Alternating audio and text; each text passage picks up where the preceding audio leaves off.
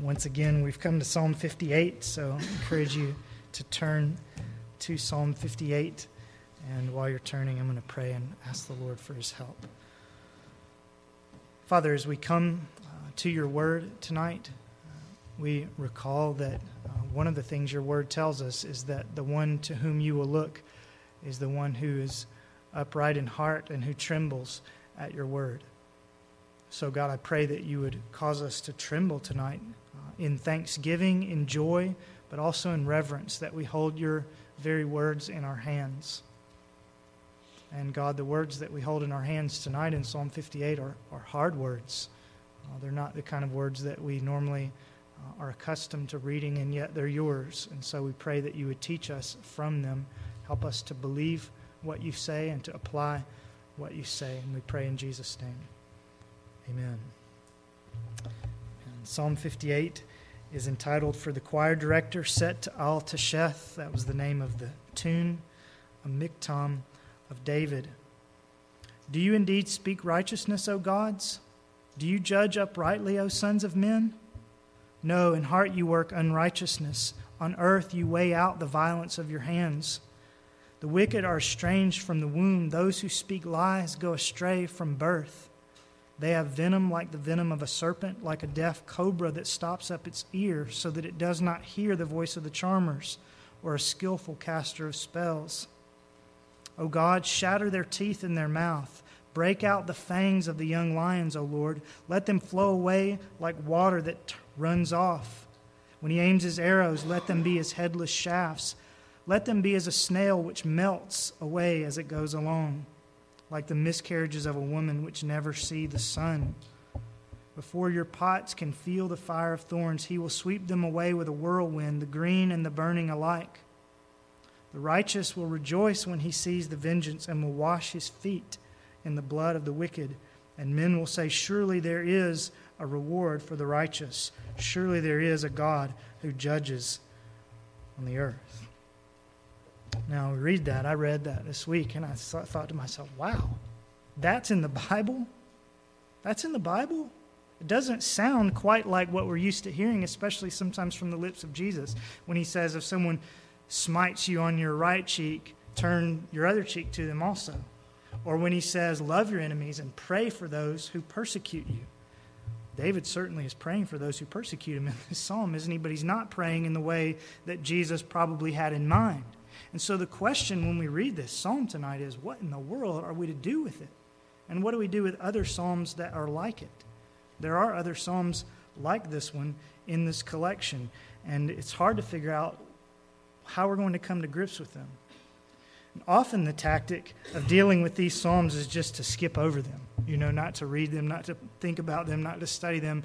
But I'm kind of trapped tonight, right? Because I made the decision we're going to just study Psalms 51 through 60 in consecutive order. And so I don't have the option of just not dealing with this difficult psalm tonight. And so I have to ask, and we have to ask, what do we make of this? How do we come to grips with what David says here that seems so unfamiliar to us?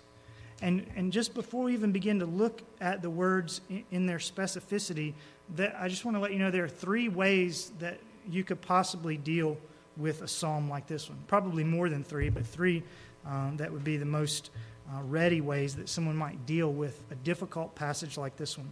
First, someone might read Psalm 58 and say to themselves, well, we've evolved beyond such things. That is to say, someone might read this and go, well, this is the Old Testament, And the New Testament is much more genteel and civilized. Jesus would never have us pray like David has us pray here, shatter their teeth in their mouth. And so, because Jesus wouldn't have us pray like that, this must no longer be relevant for New Testament people. And that sounds good. This is Old Testament. We're people of the New Testament, and so we don't really need to apply Psalm 58. But I just remind you, while granting that there are different emphases in the New Testament and the Old, we also recognize that the New Testament itself tells us that all Scripture is inspired by God and is profitable, right? 2 Timothy 3:16. All Scripture, including this Scripture. And I'll remind you what we saw just a couple of weeks ago as we were studying in Luke 16, where Jesus said it's easier for heaven and earth to pass away than for one stroke of a letter of the law to pass away.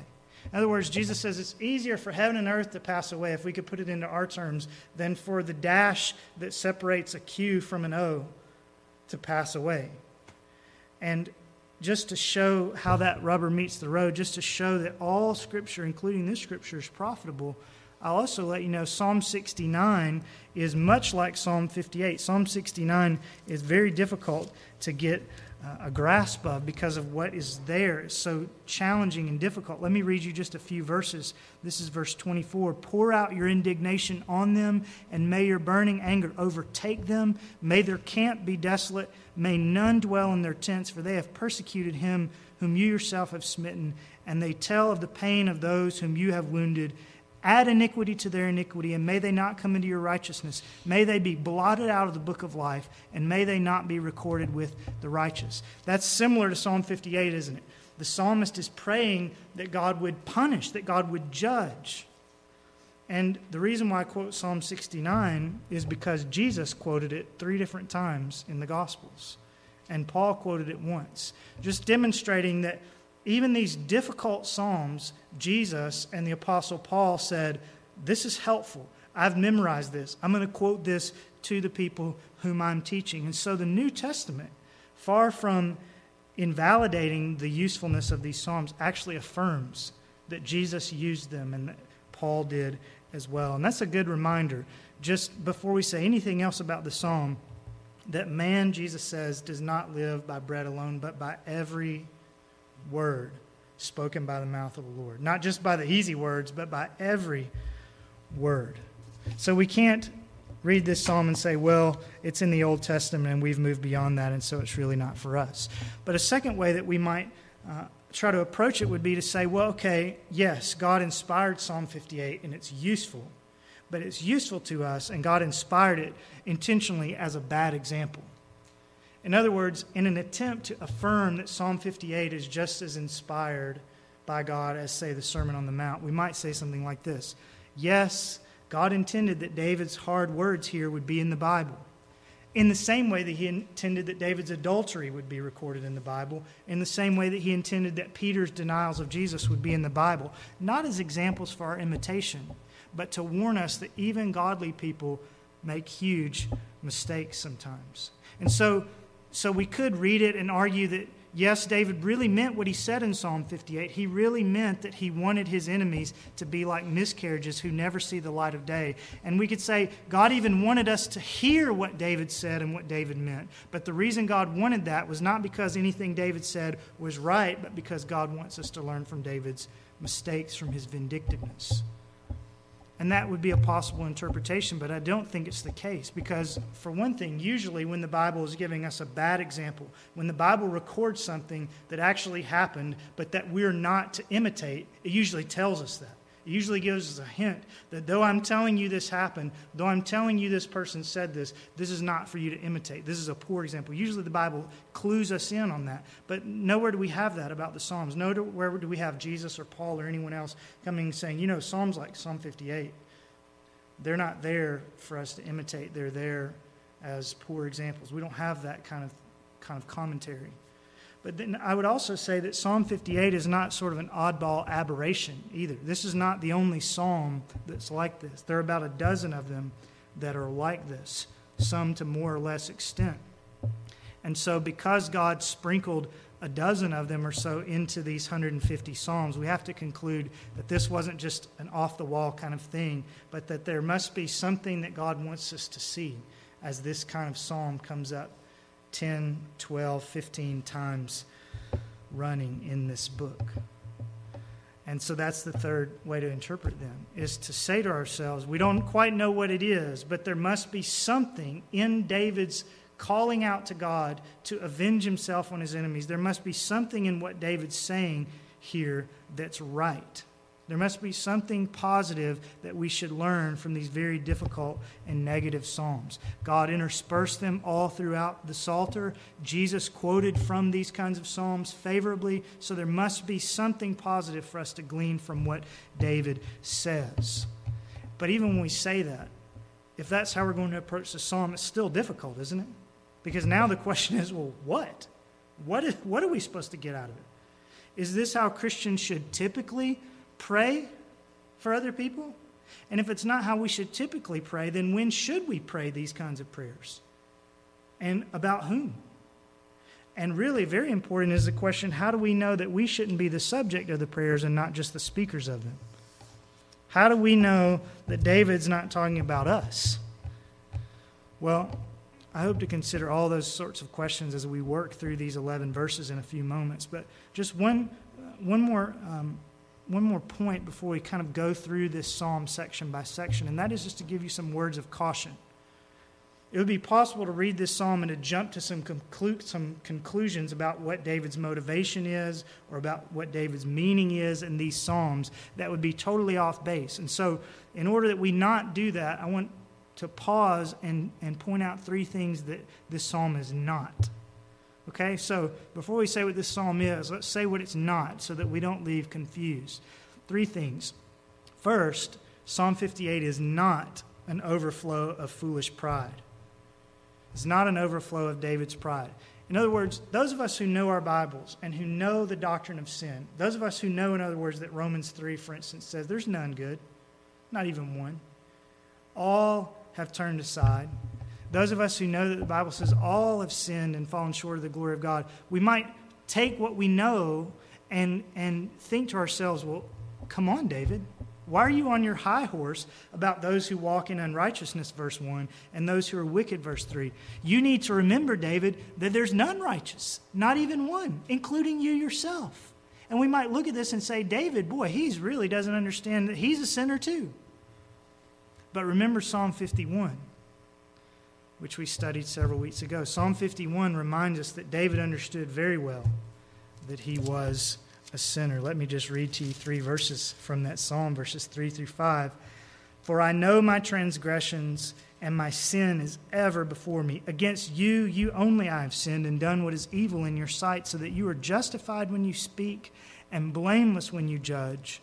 Behold, I was brought forth in iniquity, and in sin my mother conceived me. So David understood that he was a sinner as well, and he repented in Psalm 51, as we've seen. So when we come to Psalm 58, we need to understand that he's not writing this psalm from a position of self-deception.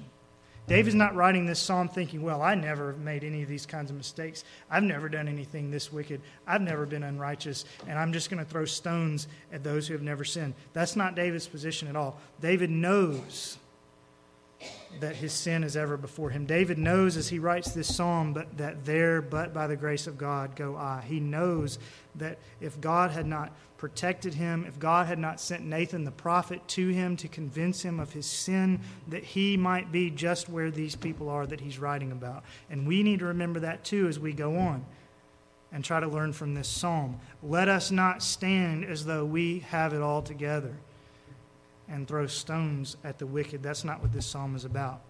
Secondly, Psalm 58 is also not David's personal vendetta against his own enemies. In other words, this is not a personal thing. David, remember, is speaking and writing as the leader of a nation.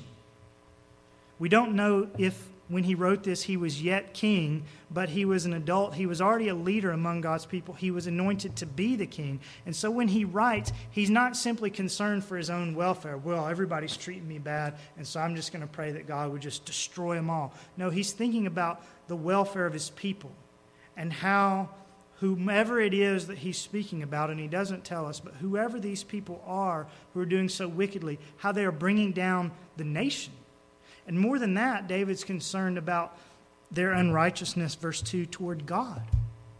Toward God, right? That's what ought to make us, any of us, most upset. Is not that someone offends us, not that someone hurts our nation or even our church or our family, but that all of our sin is an offense to God. And that's what David's upset about. So Psalm 58 is not giving us permission to pray that God would settle personal scores for us. That's not what this is about. David prays the way he prays here out of concern for God's glory. And then thirdly, we need to say that Psalm 58 does not teach or condone actions of revenge, but prayer that God himself would avenge himself. David is not taking action against his enemies here. He is not out to get revenge. He's praying that God would take action, and that makes all the difference in the world. We saw this last week. David disdained taking revenge on his enemies, right? Saul was trying to kill him. For months and months and months, Saul was trying to kill him for no reason at all. And David twice, one time as Saul was hiding or sleeping in a cave, and another time as Saul was sleeping in the military camp, twice David stood over Saul and had a chance to take Saul's spear or take Saul's sword and just lop his head off and be done with him. And he wouldn't do it because he knew that Saul was the man that God had placed as king. Wicked a king as he was, David wasn't going to take revenge. And then there's another instance, you may remember, where David had done very well towards a man named Nabal, taking care of his workers, and he asked Nabal for a little help with some food, and Nabal told him basically to go fly a kite. And David was so angry that he gathered his men and their weapons of war, and they were going to kill Nabal until Nabal's wife stepped in and said, "Please, don't do it." And she brought him food, and she calmed him down. And David said essentially, "Thank God that you intervened so that I didn't do something so foolish as to take revenge and shed all this blood." And so even when he was angry, he came to his senses and said, "I don't want personal revenge." And that's not what this psalm is about either. Woe to the person who uses Psalm 58 as a chance or an excuse for personal revenge. "Vengeance is mine," says the Lord, Romans 12. "I will repay." And the fact that David prays rather than acting shows us that he understood that. So those are just some thoughts about this psalm and really about all the psalms that are like this one. How do we deal with these difficult psalms where David or other psalmists seem to be praying down God's justice? And just since we're on sort of a John Piper kick tonight, he has a really good article about these kinds of psalms that's been really helpful to me. It's on the website, desiringgod.org, and I printed it off here. There's some copies on the front pew if anyone's interested in reading more than what we can go into tonight. But all of that now, as an unusually long introduction, now brings us to the text of the psalm itself. We've thought about how to deal with these kinds of psalms. We've thought about what this psalm is not saying, but now we get to the verses themselves and we ask, okay, what is David getting at? What is he saying? How does it apply to us today? And should we ever pray like David prays? And if so, when should we pray like David prays? And to sort of answer those questions, I'm going to give you another set of three. I've given you three ways of approaching psalms like this one. I've given you three things that this psalm is not about. And now we'll divide the psalm itself into three portions, and I'll go ahead and tell you what they are. In verses 1 through 5, we are going to see David's assessment of God's enemies. His assessment of God's enemies. Then in verses 6 through 8, we're going to see David's prayer for God's vengeance. And then in verses 9 through 11, we're going to see David's thanksgiving for God's justice. So he assesses God's enemies, then he prays for God's vengeance upon those enemies, and then he gives thanks for God's justice toward himself and toward God's enemies. So three things. First, in verses 1 through 5, David's assessment of God's enemies. Let me just read those verses to you one more time. Listen to his appraisal. Listen to his evaluation of the wicked in verses 1 through 5. "Do you indeed speak righteousness, O gods? Do you judge uprightly, O sons of men? No. In heart you work unrighteousness. On earth you weigh out the violence of your hands. The wicked are estranged from the womb. Those who speak lies go astray from birth. They have venom like the venom of a serpent, like a deaf cobra that stops up its ears so that it does not hear the voice of the charmers or a skillful caster of spells." So you'll notice there, David's not yet praying anything, right? All he's doing is assessing the situation. He's making statements about God's enemies. He's just evaluating what they are like. And he doesn't tell us who the antagonists are in this psalm. Many of these psalms we've been seeing give us some hint as to who it is that he was dealing with or what the situation was. Here, we have no clue who he's talking about or what they were doing. But there are a few things about God's enemies that we should notice in passing from these verses. Notice, first of all, that David is really mainly upset with the ringleaders of wickedness. You see that in verse 1 when he refers to them as gods, small g. He's not here talking about Zeus or any of the other gods that we could think of. He's not thinking of the gods of the Amorites or the gods of the Canaanites. He's referring here to gods as a way that we sometimes think of great athletes are like gods, or movie stars are like gods. These powerful, talented people. That's who he's talking about. People who are leaders. And they're not just leaders, but they're ringleaders. They are leading other people into sin. That's what he has in mind here. So what he's going to pray about God breaking out their teeth and so on, he's not praying that over just any old sinful person. He's praying what he prays towards people who are leading others into sin. It's the same thing we saw in Luke 17 on Sunday, isn't it? Where Jesus said that it's better for you to have a millstone tied around your neck and be thrown into the sea than to be leading other people into sin. It's one thing to sin, right? But it's another thing to be leading other people into sin. And that's what he's talking about here. That's who he's so upset with. Just to give you a for instance about how this would look, I've been reading, as I've told you, about the resistance, the German resistance in World War II. In other words, the people that were trying to overthrow Adolf Hitler.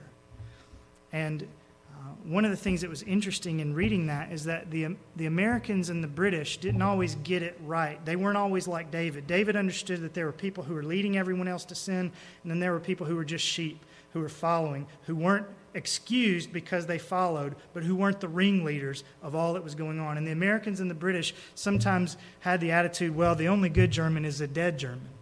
And so they just lumped everybody in together as though everybody were equally culpable. And that wasn't the case. There were leaders, not just Hitler, but there were other men who were pushing things along. And those are the kind of people that David is really upset with. Notice also that David wrote about people who wouldn't listen. The leaders, and specifically leaders who wouldn't listen. Leaders who were like a deaf cobra stopping up its ear so that it didn't hear the voice of the charmers. So he doesn't pray these judgments over just any sinner, and he doesn't pray these judgments over just any leader. He's particularly concerned with leaders who are leading people into sin, but who have had opportunity to listen, to reason, and to repent, and have refused. They've stopped up their ears. That's what he's about. That's who he's about. And then notice also something interesting. Verse 3. Verse 3, the wicked are estranged from the womb. Those who speak lies go astray from birth. That verse could have been written about any one of us in this room. Did you know that? When you were a little child, nobody had to teach you to lie, right? You came out of your mother's womb wanting what you wanted, screaming when you didn't get what you wanted, and then learning almost as soon as you learn how to talk, how to say, did you break mommy's stapler? No. Yes, you did. But you knew how to lie. And so the point is, verse 3 really could be any of us. And David says the same kind of thing about himself. Remember in Psalm 51:5 when he says, I was brought forth in iniquity, and in sin my mother conceived me. He says, just what the New Testament says, I came out sinful by nature. I was not born a good person who somehow was corrupted by the bad people around me. I was born knowing how to sin, knowing how to want what I want, knowing how to want what I want when I want it, knowing how to lie in order to get it, knowing how to fuss in order to get it. That's his point. And so verse 3, though he's speaking about his particular enemies at a point in time, could be said about any of us. And that's why I say that we need to be careful about jumping on our high horses tonight and being so quick and ready to throw stones, because if we know our own hearts, we know that the seeds of every kind of evil reside within each of our hearts. God has protected us, most of us, by the upbringing that we had. He's protected us, many of us, by the church influences that we've had, and so on. But if we were left to ourselves, who knows where and what we might be. So even while we pray that God would act upon the wicked, we need to humble ourselves in the dust of repentance for our own sins. Those are some things to note about who David was praying about, but the main point of these 5 verses is this. Here's the deal. God's people need to have the backbone to stand up and call wickedness, wickedness, especially when it's in high places. That's really what these first 5 verses of the psalm are all about. That we, you and I, who are followers of God, need to have the fortitude to say something when people of influence and power won't listen to reason and thereby lead other people astray and destroy other people by their actions. We need to have the courage, like David, to say to our culture and to the decision makers in it, for instance, it is wickedness to suck babies out of their mother's wombs. Somebody's got to say that. We have to have the courage to say to foreign governments, it is wickedness for you to allow teenage girls in your culture to be kidnapped and sold as sex slaves. We need to say to our culture, it's wickedness for the gambling industry to prey on foolish, desperate people. We need to be able to say it's wickedness for dictators like Mugabe in Zimbabwe or Hussein to destroy their own people and not to pretend to hell with them because of all the nonsense and false doctrine that they proclaim from their pulpits. This psalm also, I think, teaches us to say that what is happening, for instance, to Christians in China is deplorable. And it would be just as deplorable if it were happening to Jews or Muslims or Kurds or any other sort of person made in God's image. One of the reasons, going back to World War II, one of the reasons why the Holocaust went on so long and got so bad was because so few Christians in Germany and in the West spoke out like David speaks out here. And the ones who did speak out were not listened to by their brothers and sisters in Christ and by the people in high places. And things got out of hand very quickly because no one was willing to say what David was willing to say. So no, this psalm does not give us the prerogative to take matters into our own hands to get revenge ourselves. And yes, we ought to say whatever we say about wickedness in the world with deep humility in our own hearts about our own sins. But this psalm does teach us that it's right to say it, that it's right to stand against wickedness and the destruction of people made in God's image. And it's also teaching us, this psalm is, now in verses 6 through 8, that it's right to pray that God himself would stand against wickedness, not just with the words of our prayers, but with his own vengeance. So that's the second thing. The first thing is David's assessment of God's enemies. The second thing is David's prayer now for God's vengeance in verses 6 through 8. O God, he says, shatter their teeth in their mouth. Break out the fangs of the young lions, O Lord. Let them flow away like water that runs off. When he aims his arrows, let them be as headless shafts. Let them be as a snail which melts away as it goes along, like the miscarriages of a woman which never see the sun. Now, the first thing that stands out there, I think stands out to all of us, is the graphic nature of those verses. These are hard things, David says. And you get the feeling by reading them that David is not just praying this way because he feels like he ought to. You know, I'm a leader and so it's my duty to speak out against that which is wrong. No, David's colorful language in these verses hints at the fact that he felt strongly about these things. He was what we would call righteously angry or righteously indignant. And again, we don't know what it was that was spurring him to pray this way. We don't know what it was that was making him so upset. But whatever it was, his language tells us he was sick at his stomach. And there's a lesson, therefore, I think, in just the strong language that David uses. Knowing that David was feeling a moral revulsion about what was going on around him, the lesson is that we ought to be morally repulsed by certain things as well. When we hear about human trafficking, when we hear about child abuse, when we hear about abortion or ethnic cleansing or the persecution of Christians or sexual immorality, or when we hear about false teachers who convince people that all will be well with their souls if they just put enough money in the tin, we ought to be sick. We ought to be morally revolted by those kinds of things. In other words, we ought not to just watch the news sometimes and go, boy, that's really sad. We ought to read the news or watch the news and say to ourselves, God, this is horrible.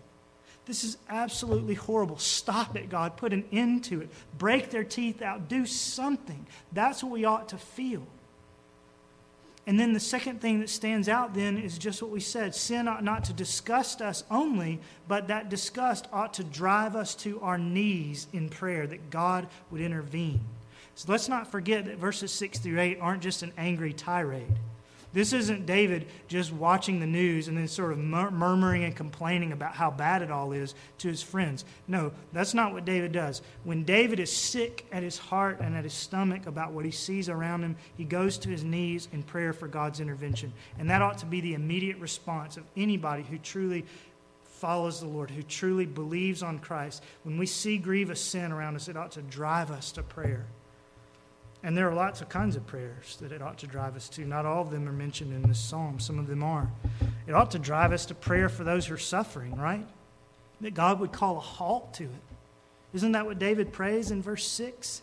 The reason why he prays, shatter their teeth and break the fangs out of the young lions' mouths, is so that they will stop devouring whoever it is that they're devouring. That's the point.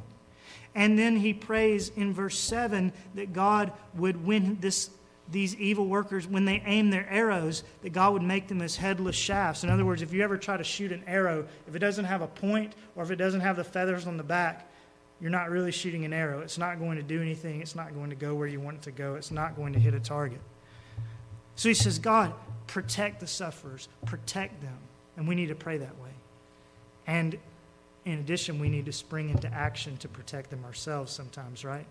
Somebody's got to go and rescue those girls who are enslaved. Someone's got to be willing to adopt the babies who are being protected and who are living, and so on. But then we also need not to just pray for the sufferers, but to pray for the perpetrators. And one thing that David doesn't say here, but that the rest of the Bible does say, is that we ought to pray for the perpetrators, that God would bring them to repentance. Remember Jesus? Pray for those who persecute you. And what he has in mind there is that we pray that God would get through to them, that their hearts would change.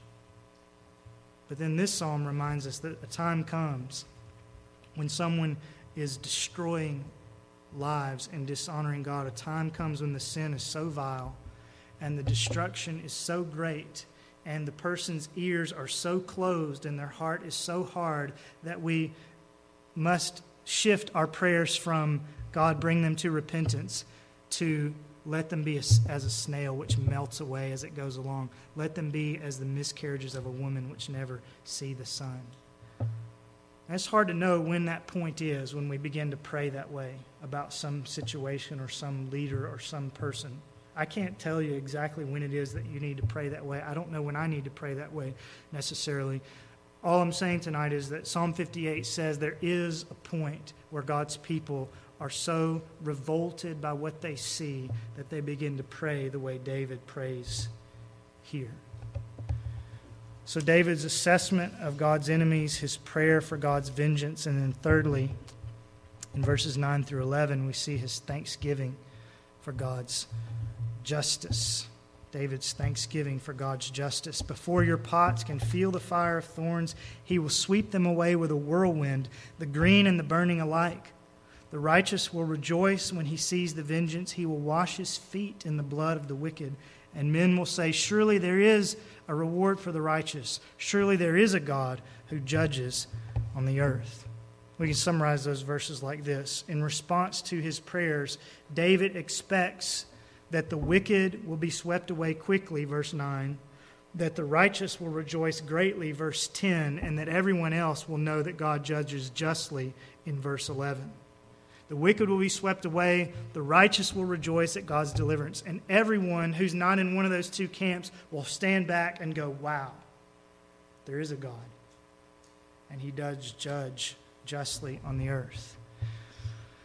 Now, I admit, when we look at these verses, I'm not quite sure what to do with verse 10.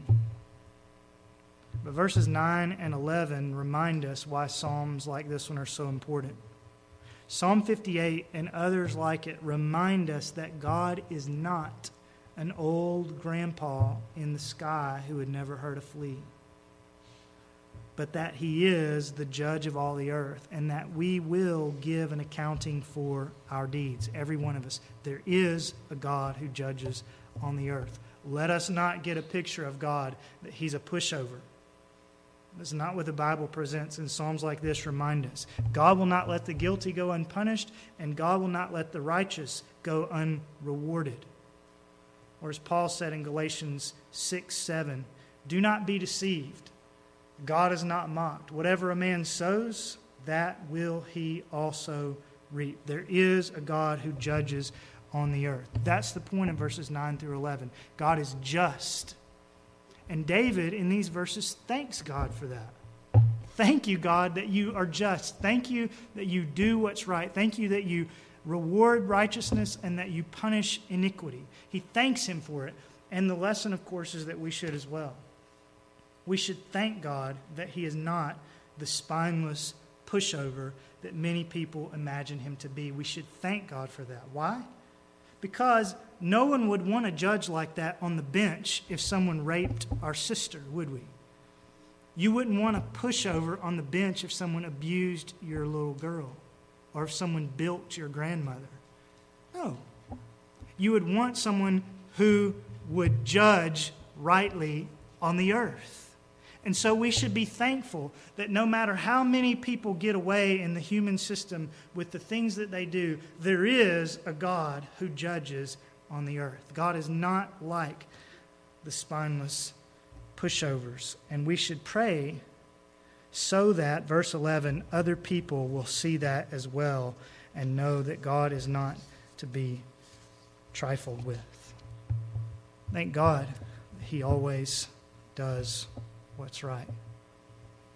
Now there's a final dilemma from Psalm 58 that we need to tackle before we finish, and that's this. How does all of this relate back to Jesus? Where does Jesus fit in this whole mix?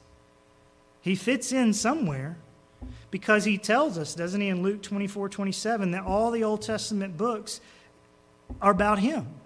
And so we can't read the Psalms, or we can't read Genesis, or we can't read Malachi and go, well, Jesus doesn't really fit in here, but there's some really good instruction here.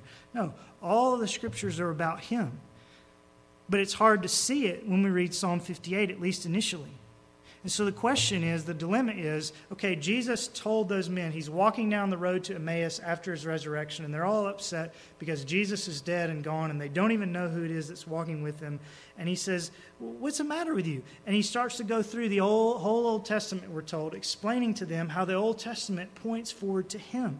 And the question is, okay, we don't know that he talked about Psalm 58, but if he were to have paused on Psalm 58 that day on the road, as he told them how the Old Testament was about himself, what would he have said about Psalm 58?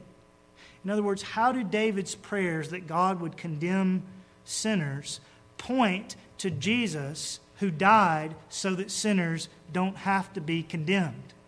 Isn't that a good question? David prays that God would condemn sinners. Jesus came into the world so that sinners wouldn't have to be condemned. How does Psalm 58 then point to this Jesus? Well, let me mention a couple of ways and then we're through. First, I'll remind you from Psalm 58, or just from the Bible in general, that Jesus isn't just coming once. Yes, he came 2,000 years ago to absorb God's judgment on behalf of sinners. He went to the cross and absorbed the judgment that we deserve in our place. But he's coming again someday, not to absorb God's judgment on sinners. He's coming again someday to mete out God's judgment on sinners who won't repent.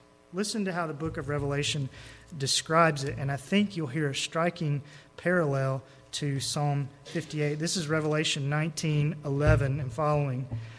John writes, "And I saw heaven opened, and behold, a white horse, and he who sat on it is called Faithful and True," Jesus. "And in righteousness he judges and wages war. His eyes are a flame of fire, and on his head are many diadems, and he has a name written on him which no one knows except himself. He is clothed with a robe dipped in blood, and his name is called the Word of God. And the armies which are in heaven, clothed in fine linen, white and clean, were following him on white horses. From his mouth comes a sharp sword, so that with it he may strike down the nations. And he will rule them with a rod of iron, and he treads the winepress of the fierce wrath of God the Almighty. And on his robe and on his thigh he has a name written, King of Kings and Lord of Lords. You see the connection? David talks about God judging his enemies and people's feet being covered with blood. And then we read about Jesus coming to judge God's enemies and his robe being dipped in blood. And the point is this: Jesus, in his second coming, in very startling ways, is the answer to Psalm 58 kinds of prayers. When someone prays, God shatter their teeth, God make them like the miscarriages that never see the light of day. When someone prays like that, Jesus is often, in his second coming, the answer to those prayers. Because sometimes we may think verses like Psalm 58:11 have fallen to the ground unfulfilled. We say, okay, it says that God judges justly on the earth, but I know of evil, oppressive people who have seemed to have gotten off scot-free. They die at a ripe old age. They die in their sleep. They got plenty of money in the bank and friends around the bed with them. And it doesn't seem at all like verse 11 is true. And so we may wonder, where are God's judgments in moments like that? And the answer is, Jesus is coming. And he will do what verse 9 says. He will sweep them away with a whirlwind. And in that day, when he returns, people will say, verse 11, surely there is a God who judges on the earth. Jesus is the answer to David's prayers. But then notice this, finally, Psalm 58 is also a reminder of why we needed Jesus' first coming. The second coming is the answer to these prayers, but this psalm also reminds us of why we ourselves needed the first coming of Jesus. Namely, this psalm is a reminder that all's not right in the world. Right?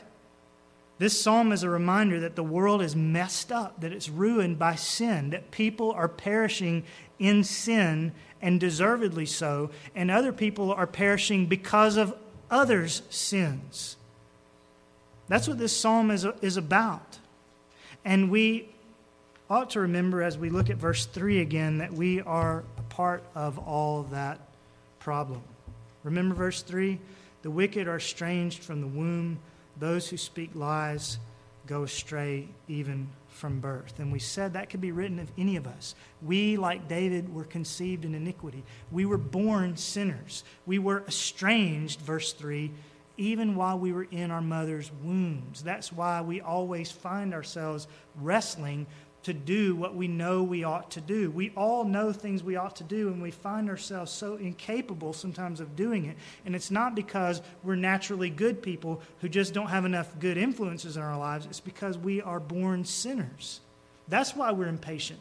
That's why we're selfish. That's why we're willful. That's why we're dishonest when we get in a jam. That's why we're proud when someone holds us accountable and we don't want to admit what we did. All of those things because we were born that way. And it's evident, as we said before, from earliest childhood that we look out for number one instead of looking out for who is really number one.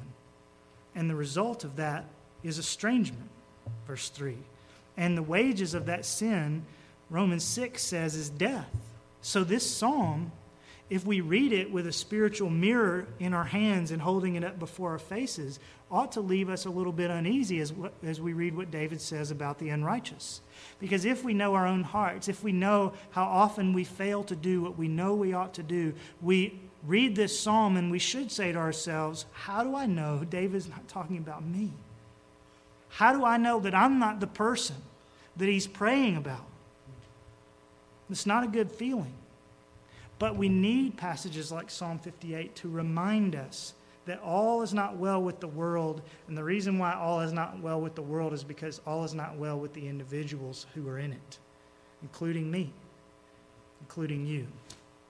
And as the psalm reminds us of those things, it causes us, of course, to long that things would be different, to long for a way that we might escape the punishment of verses 6 through 8.